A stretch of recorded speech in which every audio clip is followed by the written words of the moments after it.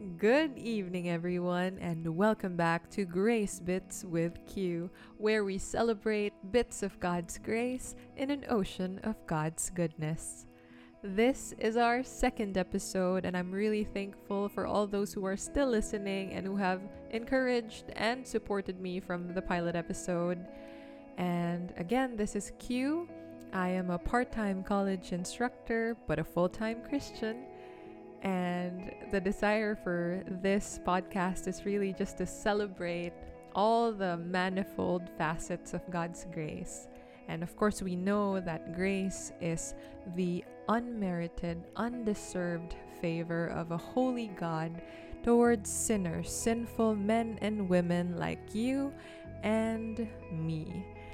It's really, as they say, God's riches at Christ's expense. We are recipients of grace. We receive grace because Jesus died for us, and He is the sufficient and perfect sacrifice for our sins. And He rose again on the third day to prove that He is indeed God and He is indeed the Savior of the world. So, yeah, wow, amazing, right? The gospel never grows old. It's really good news and it's timeless. And if you're listening tonight and you're not really certain about your relationship with the Lord, am I really God's enemy? Is He against me or is He for me? Then tonight you can turn from your sin and come to Jesus and believe in Him alone, trust in Him alone for salvation.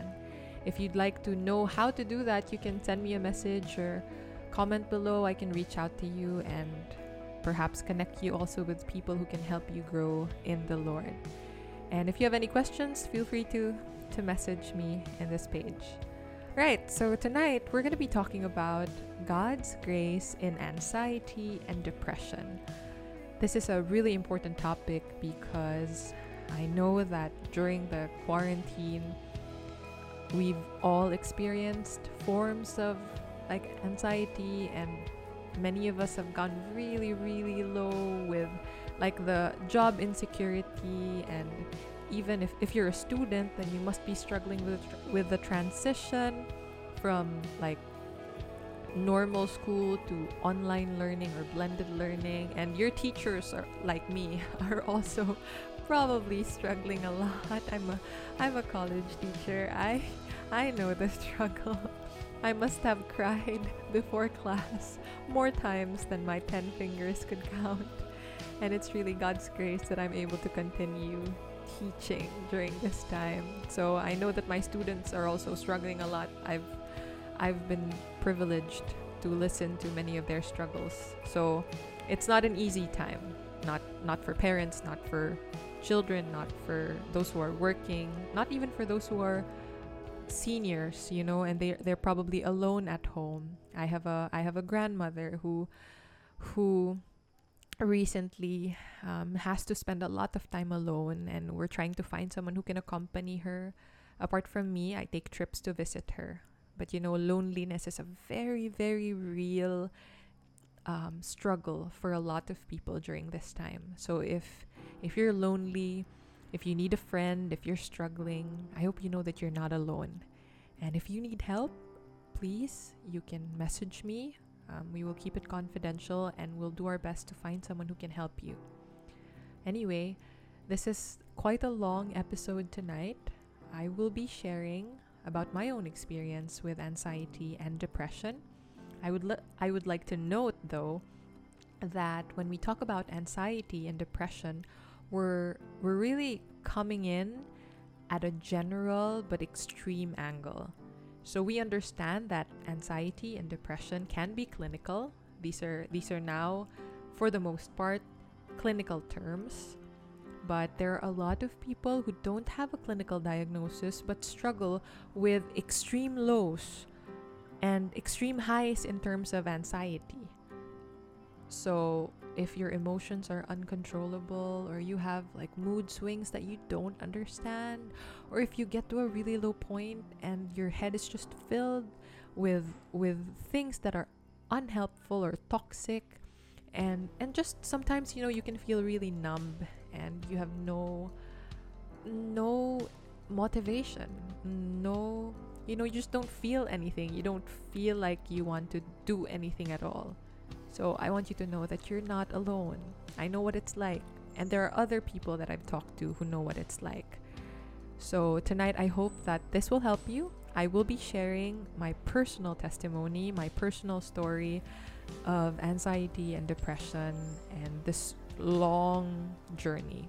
And I want you to know that I still face battles, even on a daily basis at times.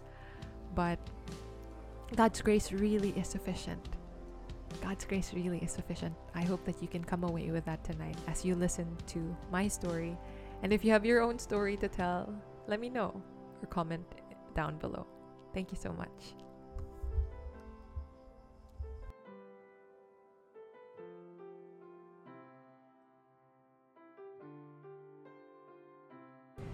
Hi everyone, my name is Beloved. I'm 25 years old and I currently work as a college instructor. I lived a comfortable life. I had parents who were amazing providers and they did everything they can to give me everything I could possibly need and want. But I longed for one thing, and that was an intimate and secure relationship with my parents. They were always away, and so I was left at home with my yaya or with my books, and I had a really lonely childhood. And because of that loneliness, I tried to look for love and significance and security outside of my family. I tried to look for it in my friends, but I ended up getting bullied because I was fat and I felt unlovable and ugly. And then I tried to look for it in romantic relationships, and that ended in heartbreak. And I even ended up developing eating disorders and hating my body even more. And then I tried to look for it in my academic achievements. I excelled in my classes, and I represented my school in different parts of the country, and I even represented the country in different parts of the world. That was how much I excelled back then. But I remember that at the end of the day, I would still end up feeling empty and longing for more. And then I tried to look for it in pageantry. I became a beauty queen, and I also became an activist. I marched for causes from feminism to environmentalism to gay rights and all the other isms you could think of. But I was coming from a place of hatred and bitterness, and that did not satisfy me. I ended up even more hopeless and even more in despair. The lowest point of my life was in 2014 when a single college requirement made me break down. I couldn't function properly, and in order to cope, I would sleep or cry for weeks and weeks on end. And it was horrible. And I remember the worst coping mechanism I had was pornography. I ran to pornography to give me a temporary relief from the dread and the emptiness that I was feeling, the numbness. And that was just a really dark time. I stopped school, I was in college at the time, and I tried to go to different psychiatrists, psychotherapists, psychologists, and all the kinds of specialists, and no one could find a cure. I had medication and I had a diagnosis, but it felt like I was trapped forever. And I just remembered I felt like I was on the edge of a burning building, and I didn't want to jump, but I couldn't go back in. And all that hopelessness made me suicidal. And then one day I ended up in a hospital clinic, and there was a doctor and a nurse who cared enough to ask what happened. And I began to talk, and they began to listen. And for one hour or 2 hours, I just talked and poured my heart out, and they just listened. And I remember for the first time in a long time, someone really listened to me, and I felt loved. And after they listened to me, they diagnosed my heart. They said, we think that you are putting your worth in the things and the people of this world, and they've all failed you. There is a void in your heart that only God can fill. And when I heard the word God, at that time I was an agnostic. I didn't believe in God. But then they proceeded to tell me the greatest story ever told. They said, there is a God, and He is holy, and He gave His only Son to become a man and to die at the cross of Calvary and to be buried for 3 days and to rise again on the third day so that He can save, rescue, ransom sinners from hell and eternal destruction. This God, this Savior is Jesus, and He wants to bring you out of darkness and into His marvelous light if you let Him.